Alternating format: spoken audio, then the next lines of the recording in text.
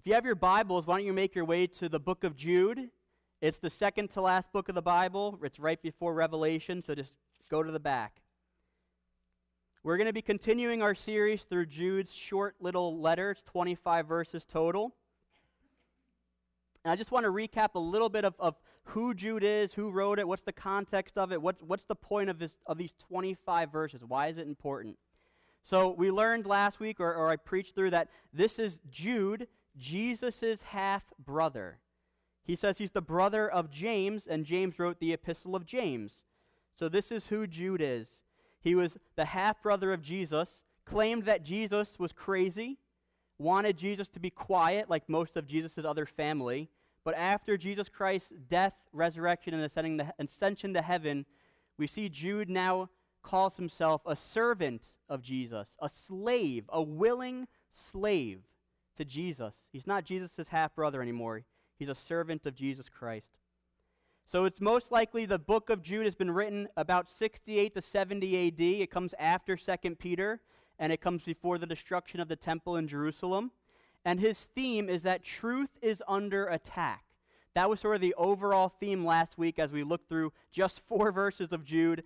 And as I ignorantly claimed last week, I was like, it'll be 3 weeks and we'll be done with Jude. And then I caught myself and I said, wait a minute, let's see where the Spirit leads me. So most likely it'll be 4 weeks, but again, no promises. I would rather preach a little bit shorter and make sure you get more in your brain than preach an hour-long sermon. I'll be honest, my attention span is short, and I get sick of hearing my own voice for a half hour or for an hour.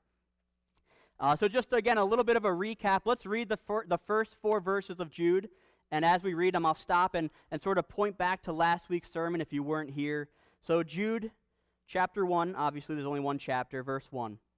Jude, a servant of Jesus Christ and the brother of James, to those who are called, beloved in God the Father, and kept for Jesus Christ, may mercy, peace, and love be multiplied to you.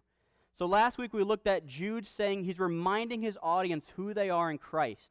He says, you are called, you are loved, and you're kept. And he pronounces this blessing over them. May mercy, peace, and love be multiplied to you. Verse 3, Beloved, although I was very eager to write to you about our common salvation, I found it necessary to write, appealing to you to contend for the faith that was once for all delivered to the saints. The second point of last week's sermon was that Jude changed his plan. He originally wanted to write probably this nice encouragement letter to these believers saying all about the common salvation and the faith they share in Jesus Christ. It probably would have been a really nice read, a nice happy letter. But he says something. He says, I found it necessary. He said, I felt a mandate to.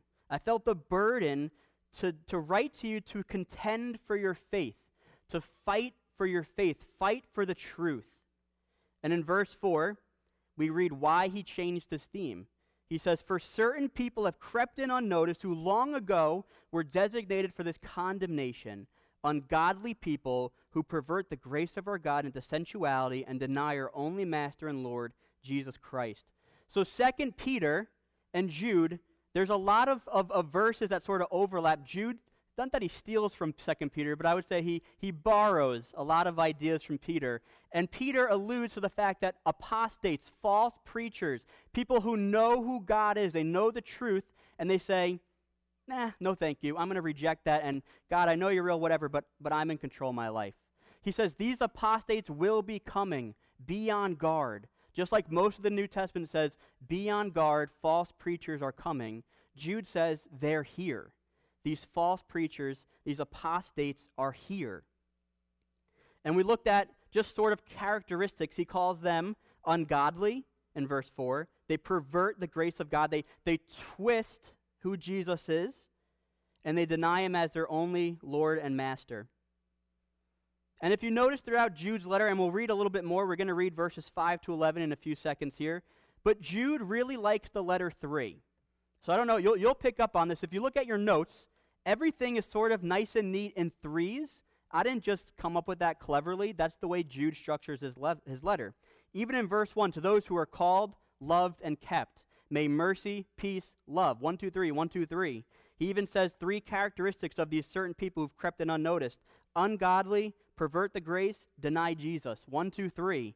So again, we're looking at 3 more things that Jude talks about today. And I just want to encourage us real quick. Last week, I feel as we went through this, it was such a great encouraging reminder of who we are as Christians in Christ. However, today, Jude doesn't hold back. He's calling out false preachers. He's calling out these apostates with judgment from God. So just bear with me this morning. We're talking a lot about judgment, but I promise I'm not going to leave you in this sort of pit of despair and this sort of finger waving of God's judgment over people. As we go through this again, I was reading it, and I'm like, yikes, this is intense. But again, bear with me. We'll get through it together. And it's important to know, right? We call the gospel the good news. Why do we call it the good news? Because there's bad news, right? So without knowing the bad news, which is without Christ, we're all sinners who are on our way to hell, facing eternal judgment. What makes the gospel good news is that in Christ, we don't have that fear. We have the encouragement and the promise of eternal life. So bear with me as I explain and break down the bad news, and I'll leave us with some good news this morning. Let's read verses 5 to 11. Now I want to remind you, although you once fully knew it, that Jesus, who saved the people out of the land of Egypt, afterward destroyed those who did not believe.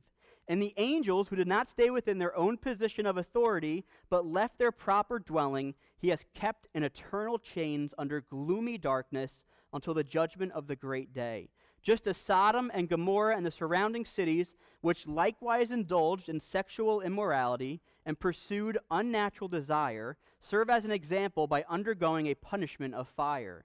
Yet in like manner these people, also relying on their dreams, defile the flesh, reject authority, and blaspheme the glorious ones. Verse 9, but when the archangel Michael, contending with the devil, was disputing about the body of Moses, he did not presume to pronounce a blasphemous judgment, but said, the Lord rebuke you. But these people blaspheme all that they do not understand. They are destroyed by all that they, like unreasoning animals, understand instinctively. Woe to them, for they walked in the way of Cain, and abandoned themselves for the sake of gain of Balaam's error, and perished in Korah's rebellion. And we'll stop there this morning. That's a lot. And like I mentioned last week, I hope you did your homework. I said, if you could read through this book this week, and don't get caught up on some of these confusing and interesting stories, but we'll work through them together these next couple of weeks. So if you have your notes, your bulletin insert, I'm going to give you the first 3 points. That way you don't get distracted or nervous in case you miss them. Point number 1, we're going to look at God's judgment of apostasy. God's judgment of apostasy. Number 2, we're looking at the true nature of apostasy. Number 3, remembering past apostasy. So, judgment, true nature, and past. Let's pick up at verse 5. Now I want to remind you, although you once fully knew it, that Jesus, who saved the people out of the land of Egypt, afterward destroyed those who did not believe. So when we read the Bible, right, the Old Testament, it's full of all these promises of Israel. We read about how God chose the Israelites as his chosen nation. In one sense, it's a picture of God's love and redemption and mercy and grace towards sinners. But what Jude does is he sort of looks at the other side of that equation. He says, it also served as a reminder for divine judgment for these Israelites, for some of these Israelites who turned away. Again, God's judgment against apostasy, against false teachers, against those who defect from the truth, who know the truth and reject him, it's found all throughout the Old Testament. He delivered the Israelites from Egypt, from their bondage of slavery. He gave them freedom, yet he also destroyed those who did not believe. So why don't you turn with me to Numbers chapter 14. Go to the book of Numbers chapter 14, verse 26. And we'll read a few verses together. Numbers 14:26.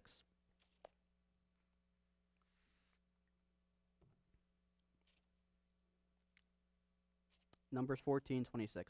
And the Lord spoke to Moses and to Aaron, saying, how long shall this wicked congregation grumble against me? And who's this wicked congregation? It's the Israelites. We'll keep reading. I have heard the grumblings of the people of Israel, which they grumbled against me. This is God talking. Say to them, as I live, declares the Lord, what you have said in my hearing I will do to you. Your dead body shall fall in this wilderness, and of all your number listed in the census from 20 years old and upward who have grumbled against me, not one shall come into the land where I swore that I would make you dwell, except Caleb and Joshua. But your little ones, who you said would become a prey, I will bring in, and they shall know the land that you have rejected. But as for you, your dead body shall fall in this wilderness, and your children shall be like shepherds in the wilderness 40 years, and they shall suffer for your faithlessness until the last of your dead bodies lie in the wilderness. According to the number of days in which you spied out the land, 40 days, a year for each day, you shall bear your iniquity 40 years, and you shall know my displeasure. I, the Lord, have spoken. Surely I will do this to all this wicked generation who have gathered together against me. In this wilderness they shall come to a full end, and there they shall die. And that's a pretty powerful picture of God's judgment, right? And as you read this, your mind might say, is God really that harsh? What, is God just an angry being, an angry God who's just waiting for us to mess up and zap us and just kill us? Right? Why is he so mean? If you look at who these people are, the Israelites, these are people who saw God's power, who saw God in probably a way we won't. Right? If you look back of what they lived through, they had not a doubt in their mind that he is God, he is Yahweh, he is the Lord, he is their creator. These people, the Israelites, they lived and they saw the plagues that God sent to the Egyptians. They lived through those plagues. And it's funny, as you study the 10 plagues, almost, I think every single one of those plagues is an attack on an Egyptian god. So God's sort of flexing his power even to the Egyptians and saying, you think your God's powerful? I own your God. I'm better than your God. I am God. So they saw these plagues. They also walked across dry land. They went across the Red Sea. It was split in half. They saw God crash the waves back on the Egyptians who were chasing them. He delivers them from slavery in a supernatural, miraculous way. They're led by a pillar of fire. What? They're led by a pillar of fire. Just think about that. Through the wilderness. They also received bread from heaven, and they received water from rock. Right? I don't wake up and walk across the field and collect bread on my way over to church. That doesn't happen. Right? I don't just smash a rock when I'm thirsty. Right? They saw God's power, and they also saw his love for them. He delivered them, his mercy towards them. And what do we read in Numbers 14? They grumbled. And actually, some of them came together and they wanted to turn away from God. They wanted to ditch God, and they longed for and lusted to go back to Egypt to be under slavery. So again, for Jude's readers, people reading his letter here, Israel's judgment's a vivid reminder of what happens to those who see the power of God, who know the truth and love of God, and witness what he can do, but still fail to believe.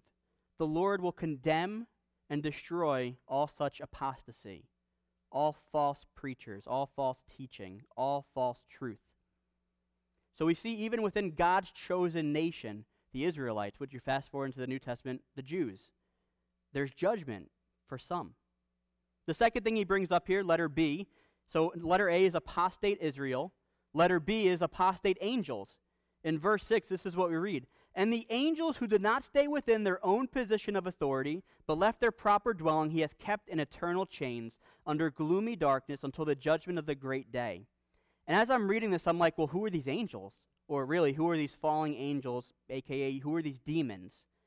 We don't really know for sure. We can speculate, right? Sometimes it's fun to speculate, but I think, we put the Bible to the side. Some people think these might have been the third of the angels that fell with Satan at the rebellion at the beginning of creation or before the creation of earth. Some also think that it might have been the angels mentioned in Genesis chapter 6 who came down and fell even further into just sin and evilness and had sex with women and created Nephilim, this abomination, right? We don't really know for sure, right? Jude doesn't tell us. We do know his readers have an idea. He says in verse 5, he says, I want to remind you, right? He's reminding his readers of things that they know. We don't really know who these angels or who these apostate angels, demons are, other than that they were really evil. They were so evil that God locks them in eternal chains, in utter or gloomy darkness. There's a story of Jesus when he cast out the demon. He's talking to a demon, and the demon says, my name is Legion, for we are many, right? And they say to Jesus, please don't send us. Don't cast us to the utter darkness. So even this term utter darkness, right? These demons that are on earth, that's in this guy, right? They are afraid of the demons that are in this utter darkness, eternal chains. These are terrible, evil demons that God has kept in his sovereign power under chains until the judgment of the great day. And we know two things about these apostate angels. The first thing is that they didn't stay within their position of authority. That's what Jude says. They went outside the realm of authority that God gave them. So God commanded one thing, and they rebelled, and they went past what God told them to. The second thing is they left their proper dwelling. They left heaven, and they fell. So we see apostate Israel, even God's chosen nation, people from that can be apostates and face God's judgment. Even heavenly beings who defect from the truth of God will face God's judgment. And letter C, the last example Jude gives us, again, 1, 2, 3, that same pattern. He talks about apostate Gentiles.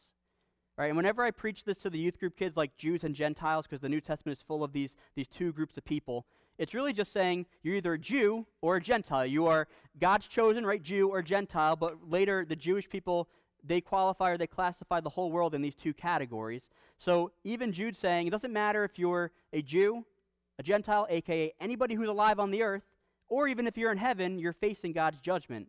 So he points out apostate Gentiles. Just as Sodom and Gomorrah, verse 7, and the surrounding cities, which likewise indulged in sexual immorality and pursued unnatural desire, serve as an example by undergoing a punishment of eternal fire.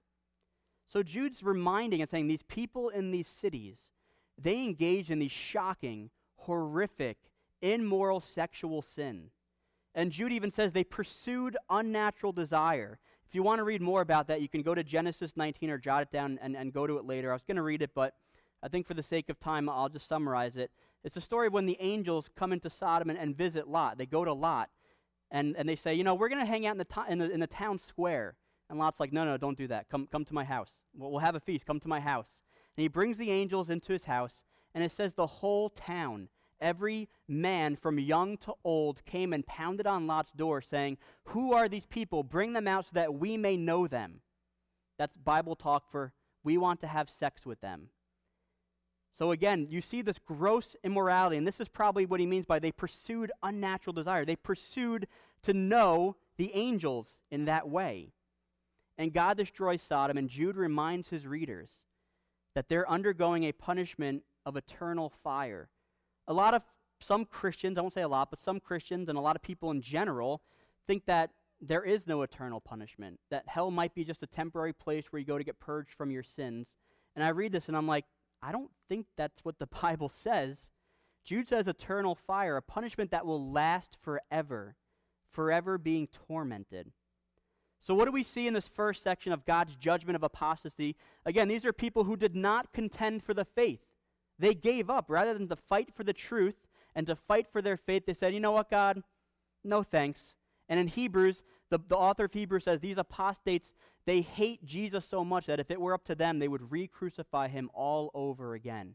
This is a deep hatred, even of knowledge of God. They hate him.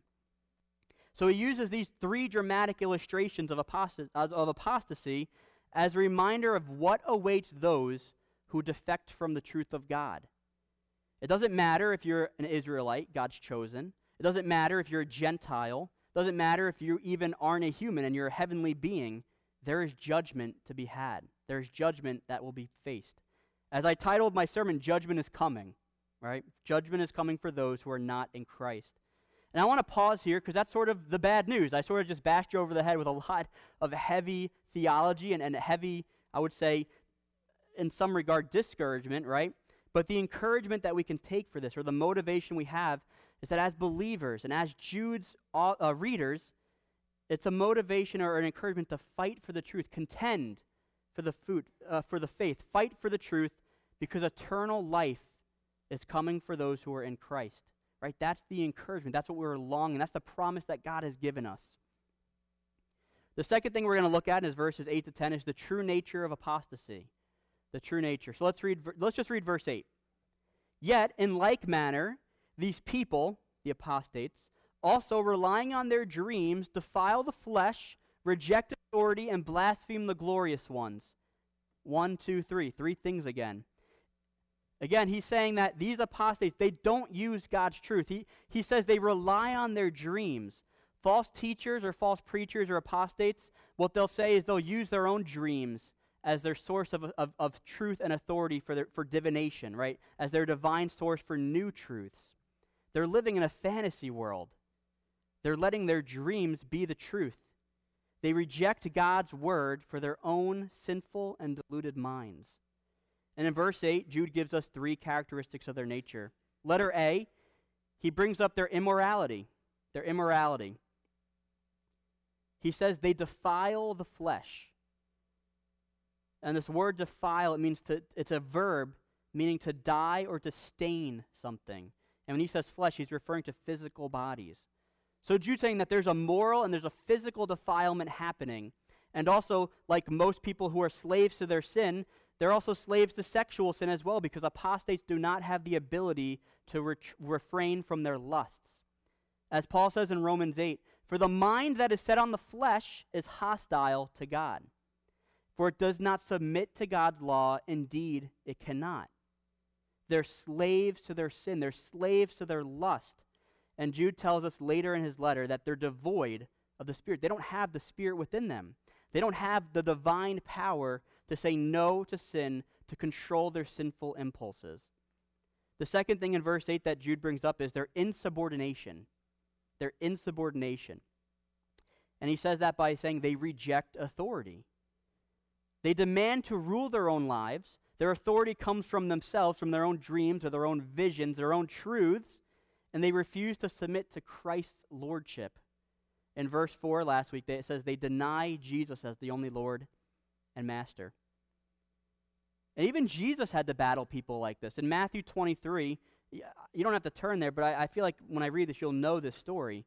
It's very well known. Jesus is calling out apostasy. He's calling out false teachers. He says this, woe to you, scribes and Pharisees, you hypocrites!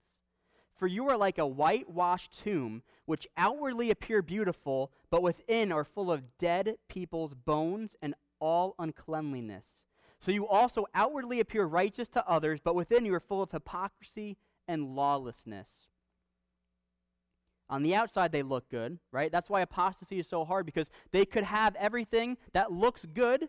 They can say truths about who God is, but if you look further into their lives, their actions, the way they live, does not reflect who they claim God to be. And that's where they come as wolves in sheep's clothing. Again, Jesus had to face the Pharisees, the scribes, these hypocrites. They'd say one thing, and they'd do another thing. The last thing, letter C, that we learn about in verse 8 is we learn about the apostates' irreverence. Irreverence. Jude says they blaspheme the glorious ones. And another translation, and I like it a little bit better, it's a little bit more powerful, says they revile angelic majesties. Right? So to have reverence for God, right, that's just sort of talking about a fear or a respect of knowing who God is and his authority and knowing who you are in light of who God is. That's having reverence for God. But he's saying these apostates don't have that. If anything, they're irreverent. And then in verses 9 to 10, right, most of us probably we read this and we got really caught up in this because it's an interesting little story. But Jude uses these couple of verses to really compare the irreverence of the apostates and even the reverence of the archangel Michael. So let's just read these two verses. Verse 9 in Jude. But when the archangel Michael, contending with the devil, was disputing about the body of Moses, he did not presume to pronounce a blasphemous judgment, but he said, the Lord rebuke you. But these people blaspheme all that they do not understand. That's the irreverence. And they are destroyed by all that they, like unreasoning animals, understand instinctively. And a little bit of background on the archangel Michael, right? This is the only time archangel is used in the Bible. Some people think that Gabriel, the angel who appeared to Mary, could have been an archangel, but we don't read that in the scripture. We read that Michael is an archangel, and he's one of God's most powerful angels, and he's even the protector of God's people. That's one of his jobs. You can read that in Daniel chapter 12, I believe, or Daniel 6. Even Michael, right, himself did not demonstrate irreverence when he disputed with Satan. Michael knew that God could grant him power over Satan. If you have read through Revelation in chapter 12, there's a battle where Michael leads an angelic army against Satan, and he's victorious, and they cast Satan out of heaven. Right? So Michael knows, right, the power that he has over Satan, but rather than that, out of reverence for God, and even knowing Satan's status and power, because I think some of us, we don't give Satan enough credit. Satan is powerful, right? Michael knew that. Out of reverence for God, Michael did not dare to pronounce judgment over Satan as if he possessed the authority or the sovereignty over Satan to do that. He didn't. In fact, all he said was, "The Lord rebuke you." The Lord is sovereign and has sovereign authority over you, Satan. The Lord rebuke you. And it's interesting because nowhere else in the Bible do we read this story. We know from Deuteronomy 34 that Moses dies, and it actually says that nobody knows where his body is buried. So again, Bible here, right, we can sort of speculate a little bit that maybe Michael was tasked with burying Moses' body. Right? It says nobody knows where it is. If people buried him, they would know where his body was. So we get a little bit of an insight, possibly. Right? I'm speculating. The Bible's here. I'm speculating a little bit. And we see that the devil, Satan, wanted to use Moses' dead body, and we can only guess it wouldn't be for anything good. It'd be evil. It'd be selfish, and it would lead, he wanted to lead the Israelites to sin. Again, he says, "The Lord rebuke you." And we see further that these apostates that Jude's calling out, right? He compares them to unreasoning animals in verse 10. They understand and know things only by instinct. They're like dumb animals who cannot be reasoned with because they do not know reason and cannot reason. No matter how highly educated these teachers might sound, or how profoundly philosophical they might be, or how mystical their vision or insights they claim to have, Jude says they're like brute, dumb animals. He says they blaspheme all that they do not understand. And one commentary author writes, "In divine matters, they are no brighter than the dumbest beasts. They are destroyed by their own sinful and moral destruction." They're self-destructing. And that brings us to the last point for this morning. Remembering past apostasy, verse 11.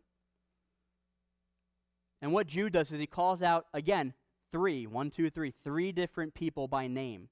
"Woe to them," verse 11, "for they walk in the way of Cain, and abandon themselves for the sake of gain to Balaam's error, and have perished in Korah's rebellion."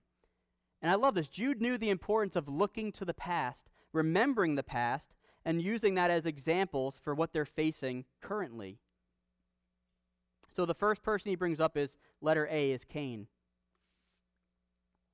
In Genesis chapter 4, if you want to jot that down and read the story a little bit later, we learn that for some reason, Cain's sacrifice was not pleasing to God. God did not accept it. Cain is the son of Adam and Eve. He has a brother named Abel. So there's a couple of again, reasons why God did not accept his offering. It's one, there's sort of two theories. One is to believe that after Adam and Eve have sinned, right, God commanded them the way of atonement is by bloodshed, is by a blood sacrifice, because blood is the payment for sin, and we'll get that a little bit later in the message here. But so also, one reason is that God already established the right way of sacrifice. And another way, or another theory, is that Cain didn't offer his best. Right? So there's sort of two theories here. Cain didn't offer his best. We know that Cain was in charge of the land. He sort of tilled and worked the field, and his brother Abel was in charge of animals. So it says Abel brought the firstborn, the best of what he had before God, and it says Cain just brought his fruits or his offering to God from the fruit of his own labor.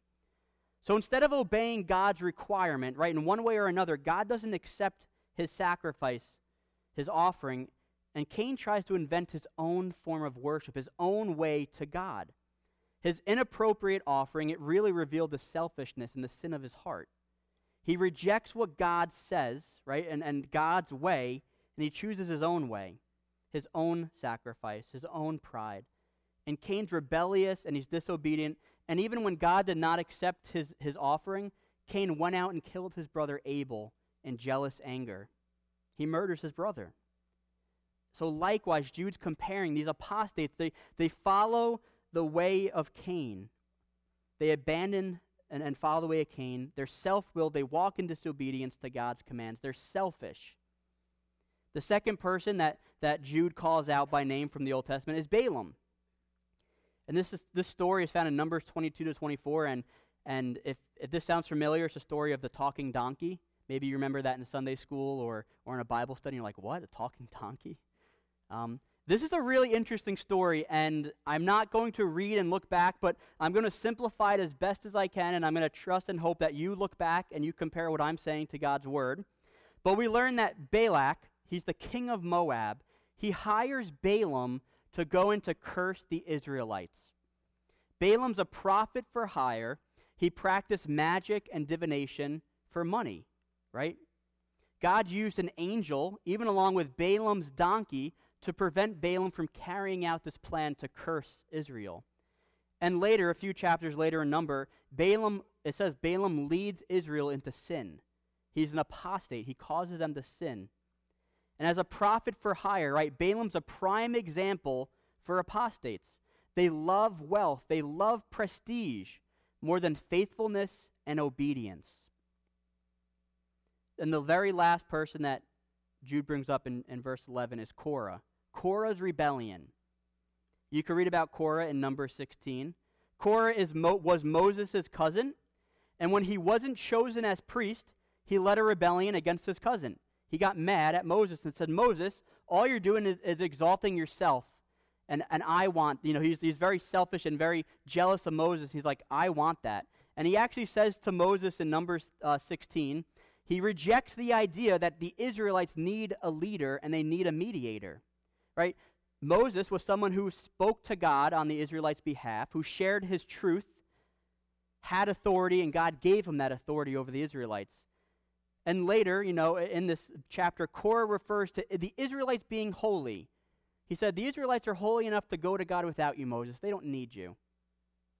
He openly rebuked against the authority that God gave to Moses. And how did God respond to this rebellion? With divine punishment. In Numbers 16:32, it says, the earth swallowed them up, right? The way that they got punished was a way that you can only attribute as a supernatural judgment that God did. They didn't die from getting old or from a sickness, right? That comes a little bit later. But the earth swallows them up. Don't really know what that means. It's probably not a good way to go. And in Korah's rebellion, after the earth swallows up these 250 men, Israel starts grumbling against Moses because of Korah. Korah further infected even more Israelites. And then God sent a plague that kills an additional 14,700 Israelites who trusted in Korah's word, who trusted in Korah's rebellion, rather than God's truth and God's authority. So again, like Korah and all his supporters, these apostates rebel, and they eventually will face God's judgment and his wrath. And Jude here, he paints a pretty vivid portrait of these apostates, right? The three things here. They choose the way of Cain over the way of Jesus. They choose the error of Balaam over the truth of Christ. And they choose the death of Korah over the life of Jesus, the life of Christ. And again, as I'm doing this, I'm like, man, this is some heavy stuff. Can't I just skip this and go to the end and read the doxology, right? Now to him who is able to keep you from stumbling, to present you faultless, right? That's the good stuff, right? Give me that. Give me that encouragement. Why is it important to talk about this? Because these are some heavy themes of judgment is coming. I think the first thing, as we just sort of move into applications as I close here this morning, is that we're reminded that we have a God that takes sin seriously. God takes sin seriously. Paul tells us in Romans 6:23, the wages of sin is death, right? Sin demands payment, demands death, demands blood. But he says, but the free gift of God is eternal life in Christ Jesus our Lord. The cost of sin is death, and we stand before a holy, perfect, eternal God as guilty because of our sin. But if we are in Christ, we receive his mercy, his love, forgiveness, grace, because of what Jesus Christ did on that cross. And yes, God is love and God is merciful. Yes, those are biblical truths of who God is. but God is also just. As we read this morning, God deals and gives judgment to people who defect from the truth. He's a jealous God. He has that right. He is God. But those who believe in Jesus as Lord and Savior, who've repented from their sins, who've been washed by the powerful blood of the Lamb, receive mercy, grace, forgiveness, and the promise of eternal life. So again, realize the seriousness of our sin. And as Christians, the good news, right? That's the bad news. The good news is that if we're in Christ, we're forgiven. We're forgiven. And to further just sort of, push this out here is we should be using this as a motivation to evangelize, to share our faith with others.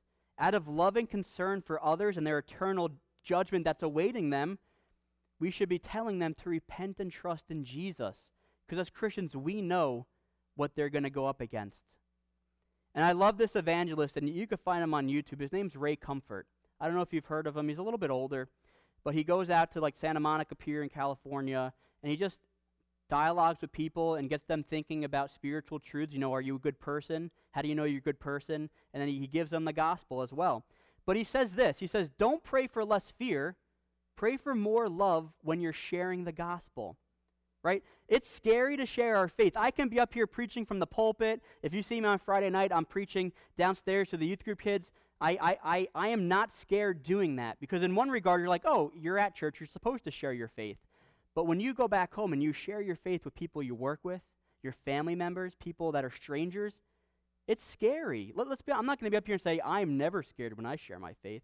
No, it's scary. There is a fear to it. However, Ray Comfort says, don't ask for less fear. Ask for more love, because you know where they're going to be heading. And out of that love for them and love for others, you should tell them the truth of the gospel. Perfect love gets rid of all fear. The second thing we should do is, these verses here, it encourages us to take caution to who we trust. We should be careful who we allow to influence us. Right? We live in a day and age where you can just listen to anybody you want on YouTube. The world is literally at your fingertips. You can go to any church website, listen to whoever you want. Right? I've often said social media gives people a platform to speak. It also gives those who probably shouldn't speak a platform to say something too. Right? Remember that the apostates come as spiritual terrorists. They destroy from within. They don't care about you. They don't care about the well-being of others. They care about themselves. And next week we'll read what Jude says in verse 12. He says, they're at your love feast. They're shepherds who feed themselves. That's the selfishness of these shepherds, these apostates. Right? As Jesus says, I am the good shepherd. I care for my sheep. Shepherds should feed their flock, not themselves. As I mentioned last week, we live in a world where everybody has their own truth. Right? That sort of is the phrase. Well, that's your truth. That's not my truth. Right? As Christians, no. God's word is the truth. Right? And if my truth contradicts God's truth, who's in error? Me. If your truth contradicts what God says, who's in error? You. This is the ultimate authority of truth in the world. And again, lies are fed to thousands of Christians every Sunday. You'll hear phrases like, well, God really didn't mean that. Right? Or, how could God punish, pretty good people, morally good people? Or, oh, God accepts me just as I am. Right? God is love. He'll accept me just as I am. I don't have to do anything. God loves me. Right? That's a half-truth, and half-truths are lies. We need to seriously consider the seriousness of our sins, who we allow to influence and who we allow to feed us. Right? Everything that I say from the pulpit, anything that anybody says from the pulpit, you compare it to God's word. No matter how much you love me, how much you trust me, you compare it to God's word. And that leads to the very last thing I want to say, number 3. It's important to know God's word. Right? Jude alludes to the fact that his readers know about these past events. In verse 5, he says, I want to remind you of what you once knew, right? Do you know God's truth enough to decipher between his truth and the world's truth, right? Everybody makes truth claims every day. It's in your face. Do you know God's word enough to say, wait a minute, that's a red flag. That's not what God says. That's not what's in his word. Again, when you know, or I should say what you know about the Bible, what you know about Christ affects how you live, how you love others, and how you love God. So again, be careful who you allow to influence your minds, but also know God's word. Paul says in Ephesians, and I think I preached on this a few months ago, and I love this verse. He says, do not be like this. Do not be like children tossed to and fro by the waves and carried about by every wind of doctrine, by human cunning, by craftiness and deceitful schemes. We should be growing in our love, growing in our faith, growing in our knowledge of who Christ is and what he has done for us. Let's pray. Dear God, I just come before you and I confess that we don't deserve your mercy. We don't deserve your love. We deserve your judgment and wrath. However, we thank you that you showed your perfect love to us by sending Jesus Christ, your Son, to be the atonement, to be the sacrifice for our sins. We thank you that in Christ there's eternal life. I pray, Lord, that this morning, yes, sometimes it's discouraging or it's sad to hear about the bad news, but the bad news reminds us of the good news. So, Father, I pray that this week we can be reminded of what's the cost of our sin, that it demanded death, and that we've sinned a lot, but Christ's love covers a multitude of our sins, all our sins. So I just pray, Lord, that we can live with that encouragement, live with the promise of eternal life as fuel for sharing our faith with others. I pray that we grow in your word daily. And yes, we all fail in this in some regard, but I pray, Lord, that you will continue to work on our heart and work on our sanctifying process to become more and more like our Savior, Jesus Christ. We thank you for your love. We thank you for your mercy and forgiveness. And in your holy and precious name we pray. Amen.